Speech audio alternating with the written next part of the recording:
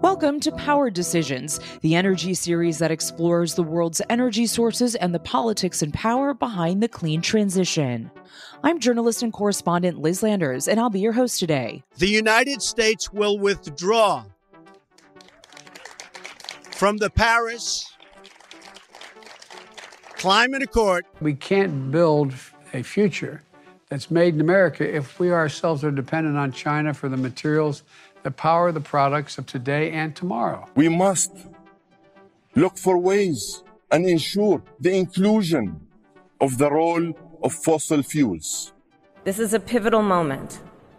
Our action collectively, or worse, our inaction, will impact billions of people for decades to come. In January, the Biden administration announced a pause on proposed liquid natural gas export projects in the U.S. In 2023, the United States became the #1 exporter of LNG, more than Qatar or Australia. American LNG exports have helped Europe keep the lights on as the war between Ukraine and Russia severed other energy sources. But President Biden, in keeping with his climate commitments to younger voters and green groups, announced the pause several weeks ago while his administration conducts public interest reviews on future projects. We've assembled a great roundtable of reporters. Joining us today are 3 reporters with decades of experience covering energy policy. Tim Gardner is a reporter for Reuters, Ben Lefebvre is an energy reporter for Politico, and Zach Budryk is an energy and environment reporter at The Hill. Thank you guys for joining us. I wanted to start with you, Ben. Tell me about this decision. Why did the Biden administration decide to put a pause on these liquid natural gas exports? There's 2 reasons, and I think you can argue which reason takes precedent, but there's a political reason and a kind of government regulation reason. The regulation reason is basically the US LNG industry has just gone gangbusters since kind of starting out in the lower 48 in 2016, where we're shipping increasing amounts of gas overseas. And we're expected to do more. I mean, I was looking it up on the Energy Information Administration website before this podcast. Right now, we're exporting about 10% of U.S. natural gas overseas, and that's expected to double by the end of this decade. As demand has kind of dried up here, or it's not growing as much here, overseas markets is really where all this is going. And the Biden administration is saying we need to take a pause as all these new facilities come online. Are we looking at the right things when we measure their climate impacts? Are we looking at the right things when we measure their domestic economic impacts? Basically, this is really, I don't want to say gotten out of hand, but this has really grown a lot faster than people expected. So maybe we need to tap the brakes a little bit for, a year or so and look at, is this going where we want it to go? The other reason is after the Biden administration approved the massive Willow oil project in Alaska last year, and they needed to kind of say, well, we had to do Willow because there's no legal reason we couldn't do it. But we've got a lot of people increasingly worrying about the impacts of natural gas on climate change. So we need to do something to show them that we're still on their side. And just as importantly, that our environmental allies have a win they can bring back to their own supporters and say, well, look, you guys have been donating for years. Here's something we can bring home as a tangible. The Biden administration said, we need to look at whether we should continue with LNG exports at the same pace as we have been. Okay, I want to get to some of the international reaction and also the domestic reaction to this. Zach, let's talk a little bit first about the domestic United States reaction. I know that you were covering some of this from the Capitol Hill and lawmaker angle. What did you hear from lawmakers, from members of Congress about this decision when it came out a few weeks ago at the beginning of this year, 2024? Well, the Republicans in Congress have been fired up about this. The knives have been out on the Biden administration's energy policies in general, even as we are reaching all-time highs for oil production under the Biden administration. But there's been some bipartisan criticism as well. Michael Bennet, of Democrat of Colorado, has been fairly vocally disagreeing with this decision as well. And there are plenty of Democrats in Congress who are not necessarily in step with the Biden administration on energy and environmental policy, but I would not call him a major voice as necessarily. That tends to come from people like Joe Manchin. Yeah, Manchin actually had a hearing about this decision not that long ago, within the last few weeks. I saw Manchin said during that hearing, this decision was the wrong direction for our country. So you're right. There are some Democrats who are out there who are not in agreement with the Biden administration's decision on this. I want to ask and turn back to you, Ben, about the sort of international reaction as well, because this decision, as you said, we're not using a lot of this liquid natural gas just here in the US. We're exporting it, and it's actually played a really big role in this conflict between Russia and Ukraine. What were some of the EU allies saying about this? Are they concerned that they might not have energy supplies in the near future? What was kind of the reaction from some of our allies around the world? There was a public reaction, and then there's been more of a private reaction. The public reaction is being led by European businesses who have, argued that, look, US LNG is one of the reasons that there's still a fight against Russia and Ukraine. I mean, as we remember, Russian President Vladimir Putin kind of bet that, if they cut off gas, the Europeans would freeze in the winter, and resolve to keep it going against Russia for Ukraine would kind of erode. But US LNG was, key in keeping, the gas fires burning in Europe at that time. But in the subsequent years, kind of helped out by mild winters, European gas inventory is full. And this kind of opened the door for environmental groups in the US and in Europe to say, we don't particularly need any more LNG, thank you. I mean, we got our contracts for what we have. We don't need to add on to it. Going back to what Zach said about Republicans having knives out on this policy, is they've been calling it a ban. And this was repeated all over the hearings. It's a ban, it's a ban, it's a ban. It's not a ban. It's saying, everything that's in the production line will still go on. We're just not going to approve any new permits. The European Trade Association kind of played into that and said, well, if there's a ban on U.S. gas, you're just going to force us back into the hands of Russia. Having said that, when you talk to some European government officials with the European Commission, they'll say this isn't a big deal, at least for them. I mean, they've got their own agenda. They want to move more towards clean energy. They feel they have sufficient contracts for gas already signed, that they don't need any more. If you're going to take a pause out for 8 months, you're fine. I will say that this has really scared the Japanese government officials, or I've heard from a number of them. They kind of took this almost as if they have never heard of domestic politics before, where it's kind of like, I've had talks with some Japanese government officials who are like, this is going to shake the faith in the US LNG industry as being a reliable partner. And if they really go through and find that there's reason to stop new permits and LNG exports, I've told them, just speaking personally, I don't have any inside information on this, I don't see this resulting in any large-scale ban of exports. There may be some kind of stricter regulations put in place, but I see this as, on one hand, the regulatory brake tamping that we talked about. On the other hand, it's being like domestic politics. And, I mentioned a Japanese official, the same way that Japan had to figure out what to do about restarting its nuclear reactors is kind of the way this is playing out here on LNG exports. Could I piggyback on something that Ben said? Yeah, it's spot on in terms of this being distinct from a ban, but I think you run into sort of a messaging challenge on the part of the Biden administration. And you had this as well when, upon taking office, he stopped new leasing for oil and gas on public lands. Because on the one hand, that's distinct from an outright ban, so it's misleading for Republicans to call it a ban. But on the other hand, if you want something to tout to your allies in the environmental movement, you have to present it as there being a there. You can't just say, this isn't really a big deal. It's because it's not a full ban. I think one thing that I read in some of your reporting, Ben, and I think you were just hitting on this point, Zach, was that this is kind of about the climate ambitions of the Biden administration. This president saying that he is going to make sweeping changes on the environment and addressing climate change versus his foreign policy agenda, and kind of the limits on the U.S. natural gas exports could limit U.S. diplomacy. Do you see that as being a problem here? Not so much. I think at the end of the day, this is going to be almost an exact replay of the Biden's Interior Department's kind of pause on oil and gas leasing, where they did this pause for as long as they were politically able to do.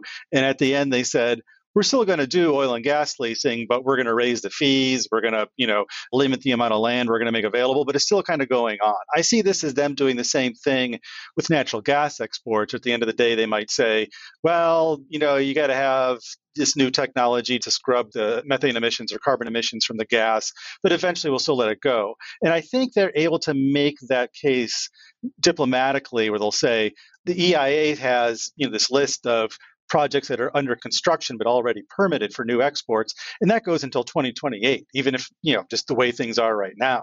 So they can tell the EU, you're still going to have new capacity coming online for the next, 4 years. And, by that time, we'll have this study kind of finished, and hopefully there'll be actually no break in building. So I think they're able to peddle that as just kind of, we know what you may think, this is going on, given all the Sturm and Drang about all this, but it's not going to result in you losing any cargoes. The European Commission executive vice president met with Biden administration officials, and he said after that meeting, actually, that this would not impact U.S. supplies to Europe for liquid natural gas over the next 2 to 3 years. But I do wonder, though, what are the long-term impacts for national security and for even the economy? Zach or Ben, jump in. I think that largely depends on what the Ukraine-Russia conflict looks like going forward. Clearly, Vladimir Putin did not expect it to play out as long as it has already. I think that first year of the conflict, when the winter was particularly tough, was really when a lot of the anxiety came in. Is our gas supply going to be enough? But we've had 2 years of mild winters. Given climate change, I don't necessarily think mild winters are going to be a thing of the past. So I think we can't really predicate European national security on this one policy move. I think if you saw the war continue for 5 or 6 years, there might be questions, but then that's kind of like you're just getting outside of, the accuracy of what you can forecast from this one policy move. Right. Just a little bit more in terms of the geopolitical potential fallout from this decision. The United States is also dealing with conflicts across the Middle East. There are rising tensions in the South China Sea. I just wonder if you guys think that those other areas, besides just this land war that's happening between Russia and Ukraine, could also impact or be impacted by this pause. Yeah, it's been interesting. So the market has shifted. It used to be it all went to Asia, mostly Japan, China, South Korea, and then some of it would go to Europe. But with Europe, because Europe had been supplied by Russia, so they weren't a huge market for us. But when the big shift went to get away from Russian gas, the trade route basically shifted. I don't see these new conflicts coming into play, except I think there's a big question mark with what do we do about exports to China? And that's been one of the interesting kind of side issues that's come up, where Democrats have really been pounding on this idea that, well, Republicans want to get tough on China. Why are we sending them cheap gas to help out their own manufacturing sector? Why don't we keep it at home and help out our own? So I don't know how much of this is an honest argument or just trying to score political points, but the beat has been increasing to kind of bring the amount of exports we're shipping to China into focus and raise a question of, when is it too much? Tim, if you'd love to hop in, let's talk some about the political implications of this, especially because it is an election year in the United States.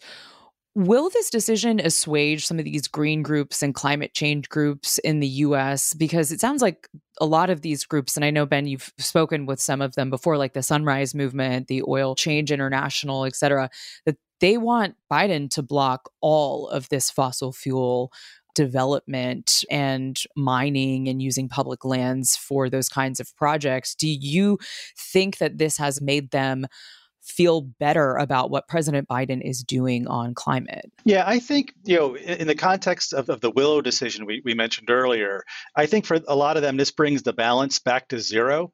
I mean, it's funny, you ask them about the Inflation Reduction Act and all this money for clean energy, and that almost, for a lot of folks, at least on the ground, they either forgot about it or never really recognized it. But the Willow decision was like the big headline for them. So I think this kind of almost brings the balance to zero. There's an interesting debate of how much this is registering with the progressive and younger voters that the Biden administration wants to get back, into their camp versus the war in Israel. We hear that a lot of, well, this would be great if you could just take it on its own, the LNG pause. But what's going on in Gaza is kind of sucking up all the oxygen. So I think that's become a bigger issue. The LNG thing is interesting in that, when you ask people, what do you think is going to happen after this review? Do you think the administration is going to come out and say, okay, all of our calculations show that we need to just basically not approve any more LNG export projects ever? Or do you think it's going to go back to business as usual? And the politics is really interesting here, where you talk to like some energy lobbyists and they're scared to death that, in November, the Biden administration is going to actually will ban LNG exports. Where if you talk to the environmental groups, they'll say, I don't know, it's probably just going to go back to business. So they get a little bit cynical. But yeah, it's still a little bit TBD on, I think, how powerful the politics of this end up. Well, and the timing of this is also interesting too, because the Deputy Energy Secretary, David Turk, testified about this on Capitol Hill. And he said that this is probably going to take months, not years, for this assessment and this pause to take place. So you're right that the pause could end sometime in November, sometime in October. I mean, Zach, jump in on this. You wrote a story about the White House climate advisor, Ali Zaidi, talking about this from the podium. And he was basically asked point blank if the Biden administration made this decision to court these progressive voters. He kind of didn't deny it. I think we've got to be clear-eyed about the challenges that we face. The climate crisis is an existential crisis, and we've got to be, I think, really forward-leaning into making sure that we're taking that head on. No, he didn't. I don't think that the Biden administration has been shy necessarily about having a close relationship with some environmental groups. I think to some extent it's to their advantage to play that up, particularly in terms of trying to motivate youth turnout, especially with the support that the bombardment of Gaza may be costing them. Yeah, I mean, I'd agree with both Zach and Ben. It's a very, very, very careful balance. And you see that within the administration, that there's kind of divisions within the administration. There's the folks like Ali Zaidi who have John Podesta, who have climate in their portfolios. And then there's like energy security people who are conscious that, the U.S. supplied Europe when it needed with natural gas, LNG, right after Russia invaded Ukraine. And an EU official came to Washington just a few weeks ago, Maris Sefcovic, and he said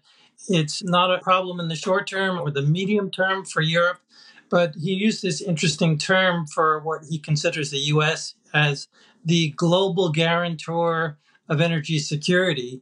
And he went on to mention Asia, Latin America, and Africa. And like, if the U.S. doesn't supply them, then they will turn to coal. So that's another, thing that they're balancing. And of course, we're learning more about whether LNG is dirtier than coal. I mean, there's a debate there. That's something that I wanted to bring up too, is this alternative of using LNG as part of the green energy transition, and whether this could potentially slow down moving to greener energy sources in the future. And that is something that the Biden administration has hammered on, and moving away from coal, moving away from oil. Is this potentially going to affect that transition? I think that's one of the things that the review during the pause is supposed to answer. I mean, I've talked to a number of people who are saying, well, look, we're finally getting widespread use of like real-time measurements for methane emissions. And we didn't have that before. In the past, it was companies would kind of use a calculation to say how much methane is, leaking from their works. And now we can actually see it using various means. And they want to incorporate this into their permitting process that the DOE does. And one of the things we're seeing as well is every group and its grandma is racing to the White House with its own methodology of how you measure methane from these projects. And depending on which one of these methods that the DOE uses, they could say, well, look, this metric ton of LNG produced in the Permian Basin, caused this amount of methane emissions, and then you get it on the ship to send it across the Atlantic, and that's got its own methane emissions tied to it. And so, we can actually see, is it cleaner than coal? If you're sending this LNG to Poland, and, if Poland can grab coal from someplace close, what's the difference in the methane emissions? So I think this pause is partly to see, can we incorporate these new measurements into our review? Yeah, that export process that you're describing, it causes pollution. If the United States is exporting this from, let's say, Louisiana, where some of these projects are under consideration, all the way to somewhere in Eastern Europe, it takes a long time to get it there. Tim, what do you think? Yeah, and you mentioned David Turk, the Deputy Energy Secretary, and he testified in the Senate about it. And I think at one point he mentioned that Japan it's beginning to bring back its nuclear power plants. And he also mentioned to reporters after the event that when they talk with allies and partners, they see in many cases that demand for gas is going down in those economies. But Japan, it took down dozens of nuclear power plants after Fukushima in 2011. And it's uncertain how many of those are coming back. Like the biggest nuclear power plant in the world is in Japan, and it just got some initial approval to go forward, but it's still having problems within its local jurisdictions. So a lot will depend whether this pause pushes Japan to turn back on its nukes or not. And then, of course, the coal question. Ben, I had one final question, too, that I wanted to ask you because you have been talking to some of these communities on the ground. The projects that are currently on pause, from what I've read, are projects being considered in Louisiana, and there are environmentalists who you spoke with about this. Why are they cheering on this decision from the Biden administration to pause these LNG potential export locations? What do they see as the impact on their actual communities? They'll tell you all about the flaring of gas that goes on.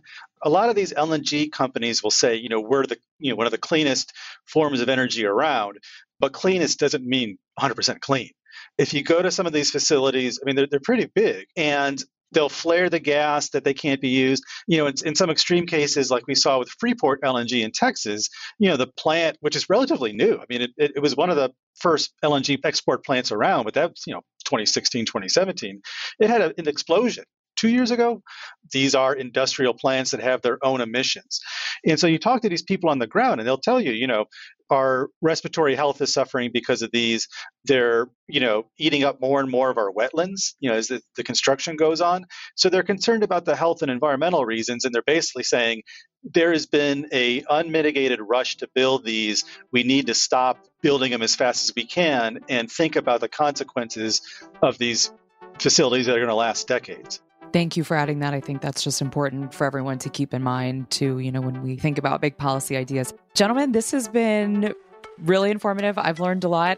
Thanks for listening to our special energy series where we explore the world's energy sources and the politics and powers behind the clean transition. We'll drop new episodes here every month. I'm Liz Landers. See you next time.